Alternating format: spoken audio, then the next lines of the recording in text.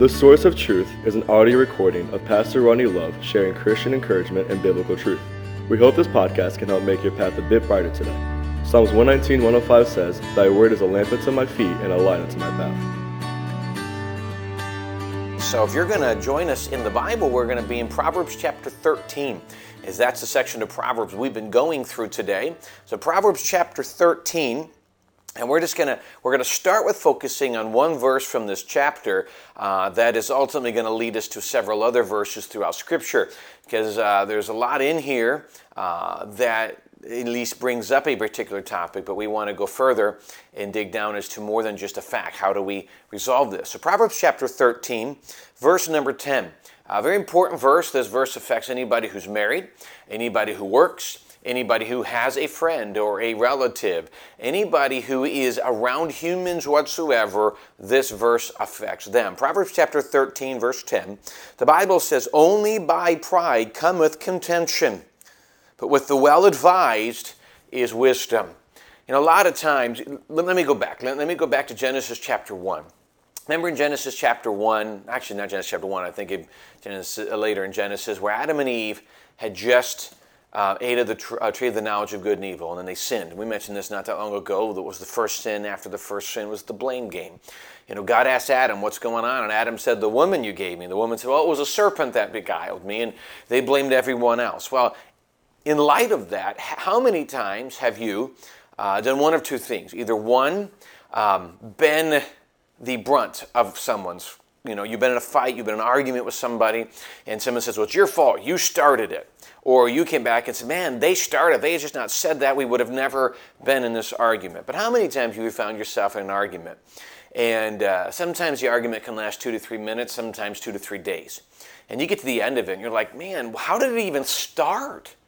How did we ever get to the point to argue about this? I don't even remember what caused it." And it's true, 90% of the time, they're misunderstandings or kind of pent-up frustrations that lead us to use a scenario, and it kind of creates something that wasn't real, that it creates something that's been in our minds maybe for weeks or months, if not just days.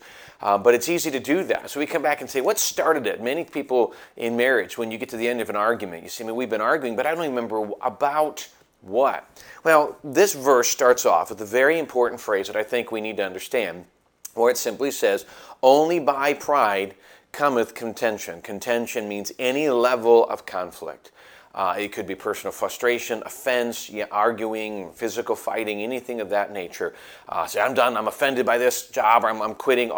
Anything that brings level of contention in your life, he says, only by pride comes it. Now, it could be one of two things. It could be that the person attacking you is full of pride. And you sit back and say, what is going on? There are sometimes the conflict is one-sided, where someone's frustrated for whatever reason, and they feel like, "Man, what did I do?" They're coming at me, and it's pride in their levels. But in most occasions, conflict doesn't resolve. What do they say? It takes two to tango. Conflict doesn't usually come unless there's two people part of it. One person, it's rare, it happens, but it's rare for one person to kind of go at. And I've seen it happen. There's an issue unrelated to the scenario, and they're frustrated over other things, and so they kind of go at somebody who reminds them of that, or whatever it be. But generally speaking, conflict in marriage, conflict in your home, it rarely, almost never happens with just one person. Because another person can help resolve it. The Bible says a soft answer turns away wrath, but grievous words stir up anger. So when conflict starts, a first person can start it, but the secondary person can either make it worse and create frustration or misunderstanding into a problem, or they can help actually resolve this. And the second person can do that. Either a soft answer turns away wrath, they find a way to calm it down, or they can add grievous words. And all of us have been on both ends of this at some point, because it's just pride is a struggle part of our life, and frankly probably more often in the last few months with everything else in life. It's just, there's just been a lot of struggle and upheaval, and because of that our reactions are a little quicker. Some would say hot-tempered, short-fused, phrases like that. It's interesting though, it says only by pride comes contention, The second half of the verse says, but with the well-advised is wisdom. Here's two things that happens. One, I like one commentator said, someone who is not governed by their emotions. Someone who is not going to react immediately based upon how they felt. And this is the easy thing to do. Something happens and we're offended, or we dig a little deep into what the other person said, and maybe legitimately, maybe the comment wasn't worded well or was meant to be forceful, and so we allow our emotions to take over. He says, but the well-advised, someone who says, listen, I'm going to follow, first of all, the teachings of the Word of God, which we'll get to in a second to explain what I mean by that. But someone who is not governed by their emotions, someone who does not react quickly, someone who does not is not short-fused, and usually what we say, well, it's just the way I am. I'm easily angered. Well, I be very careful with that.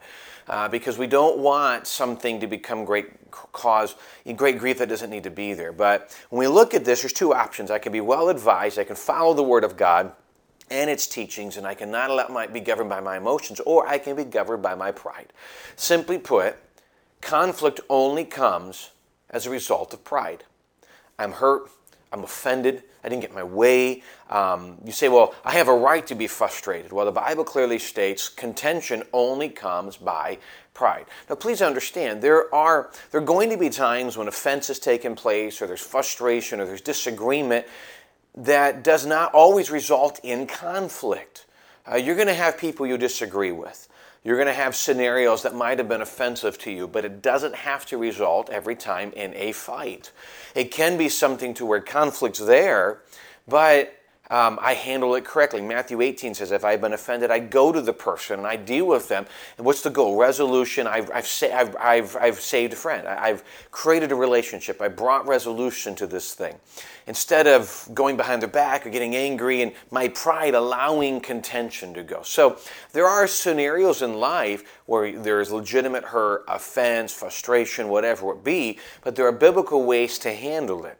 It's when we allow pride to take over that contention comes, that this scenario turns into a fight instead of something that could have been resolved appropriately. So pride brings that. So the well-advised, those are not governed by their emotion, those are willing to say, let me approach this in a better way. Those are the ones that can eliminate the conflict. What I want to do is just take the next couple of minutes, and I've written down a few other verses that I think are necessary to help us in some of the principles that we can see. The first one I've written down is found also in Proverbs, but later, Proverbs chapter 21, verse 2.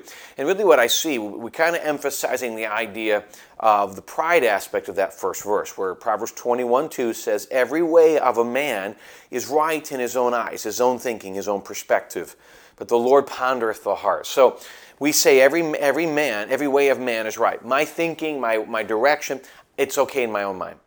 I want to go the right way. Obviously, we wouldn't be going a specific way if somehow we didn't think it was right. We shouldn't be going that way. If we think it's wrong, we should be careful about that. But so what we're saying is that, again, that phrase, every way of a man is right in his own eyes. We know that every different opinion cannot be right. There's so many opinions out there today that cannot all be right. Now, there's preferences, there's views on things. They can be. You can have your own view on politics. You can have your own view on different things. But there are just some parts of life, it's either right or wrong. And the Bible is the source. Jesus, God, the Bible are the source of truth. That's why we call this podcast. The source of truth is, it's not my view, it is the Bible. That's why we focus on the Bible. Now, the world says it's not true. The world says, if it's okay, if I'm okay with it, doesn't hurt anybody, then it's right. That's not true.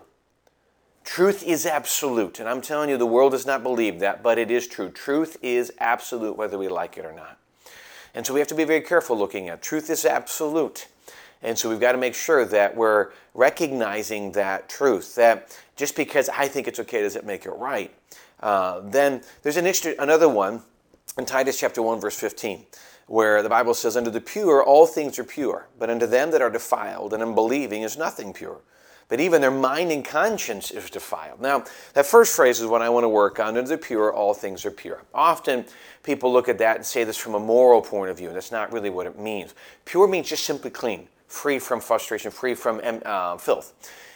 If my conscience is pure, then when somebody comes in and says something to me, I'm not going to view it in a negative way. So if a coworker walks in and they say something and I'm not already frustrated that comment's going to be taken differently. But if I'm already frustrated or hurt, I'm assuming someone's out to get me, then when that person makes a comment, my defiled conscience that is already frustrated will take that comment more than it really was meant to be.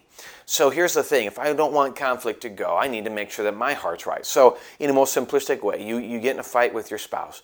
A lot of times it starts this way. Your spouse comes in and says something. It may not, they didn't mean it a certain way. It was just stated. But because you're already assuming something, that comment is filtered through the impurity, this assumption, and the conflict gets worse. So I say, one, get things right. If you have something wrong with somebody, get it right. So that way, it is pure. The comments can be made and aren't taken the wrong way. There's another one, Ephesians 4, verse 26. Be ye angry and sin not. Let not the sun go down upon your wrath, and neither give place to the devil. A couple of very important principles. One, the first three words, be ye angry. Anger in itself is not sin. Anger can produce sin, or anger that goes too far can become sin. Because I would say somebody who is a constantly angry person is sinful. But anger itself is not. I go back often to Jesus in the temple when he overthrew the money changers. Angry at how dare people in the name of his Father defile the home of his Father like that. And in righteous indignation, he wanted people to know how angry he was. There are times when things are done that the riling up of frustration or anger or offense. However, how dare you say this about my God? How dare you do this? I'm telling you, there's some things this culture screams and hollers that are offensive to Christians. I'm not saying we need to go get all upset and go online, I can't believe they said that. We know, I meant that they should, to an extent, hit your conscience and say, man, that's wrong. But one man put it this way. There are times to loose our anger. Let it out. Let people know I disagree. Let people know that where they're going is wrong. Hey, listen, I'm going to stand for what's right, and I think you're wrong. So loosing a level of disappointment and disapproval is not wrong. But there's a difference between loosing my anger in certain scenarios and losing my temper. That's where we get wrong, where it's no longer being used as a way to explain my perspective. Now it's controlled me. So be angry, but sin not. Don't go too far. Remember, let not the sun go down upon your wrath. Don't go to bed angry. Deal with it. Because it's only going to evolve, and then it comes the next day, and then it gets worse, or you don't remember why you were there, and it blows up. Here's the part I think of verse 27, so important. Neither give place to the devil. Temper that was maybe loosed, but now you've lost it, gives place to the devil. It creates bitterness and frustration because I didn't deal with it. Anger coming out may not be wrong in itself if it allows me to deal with it correctly. Failure to deal with anger the way I'm supposed to ultimately creates grief. Two more verses that I think look at. So what do I do? First of all, James 1:19. Wherefore, my beloved brethren, let every man be swift to hear, slow to speak, slow to wrath. So this goes back to in Proverbs where it says, but with the well-advised is wisdom.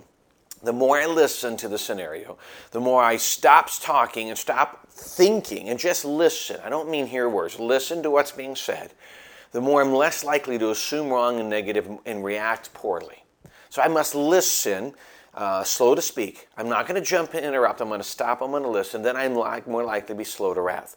Because it says, only by pride comes contention. My pride jumps in. I want to react. No, relax, slow, calmly. Slow down and listen. You may still find out that the information is disagreeable or offensive, whatever, but if you listen to all of it, you just don't react right away. Then there's one more I think is so important. I like what Paul said in Acts chapter 24, verse 16. He said, and herein do I exercise myself to have always a conscience void of offense towards God and men. I am striving not to be the cause of the conflict. And so if there's something wrong, I'm going to follow Matthew 18 and I'm going to go get it right. And then that person may not nothing to do with getting it right. There have been times in my life where I've gone to the person and I say, have I done something to offend you? No, they haven't. To later tell me that they have been for months. Well, that's on them. If you go to someone and they say, no, I've not been offended, and later say they have, they've lied. They have something bigger to deal with, and that's between them and God. You could only do what you can do. But if you believe there's an issue, go to them. Deal with it. And if everything's right before God, then everything's going to be dealt with. And then don't worry about that. You can do your part. He says, I exercise myself. It's something I strive to do. It's not natural to always have a void of a conscience. One, of a conscience void of offense toward God and towards man. Clear conscience, one before God, and then two before man. That's what we strive to do. I mean, like I said when we started, I hope that your day has not had this already. I hope you have not had a day on Tuesday where all of a sudden you're already been in a fight or conflict, maybe before you left the home or maybe at work, and you say, oh my goodness, I just want to strangle someone today. And it's easy to do that if we're not careful. But I encourage you, just relax. I got to be careful saying relax sometimes is the most stressful word in the dictionary. But take some time to not be controlled by your circumstances. And I wish I could say, I've never done. You say, well, Pastor, it must be easier like this. Please remember, just because someone teaches on this doesn't mean they don't struggle with it. We all do. The truth does not change because the person who teaches it is not perfect in that area. The truth is still there, and we listen to it and strive to follow it. So I encourage you to take this truth to the best of your ability and say, today I'm going to do everything I can to implement this, to have a conscience void of offense towards my family and my co-workers, obviously before God, and do everything I can not to let my pride create a scenario that is not always comfortable and turns into conflict. May we do everything we can to be on the other side of that. Thank you so much for taking this time on Tuesday to join us. And we love you. Thank you so much for the privilege that you've allowed me to be part of your day. We'll look forward to seeing you again back here tomorrow at 11 o'clock. We hope you have a great rest of your day. We'll see you next time.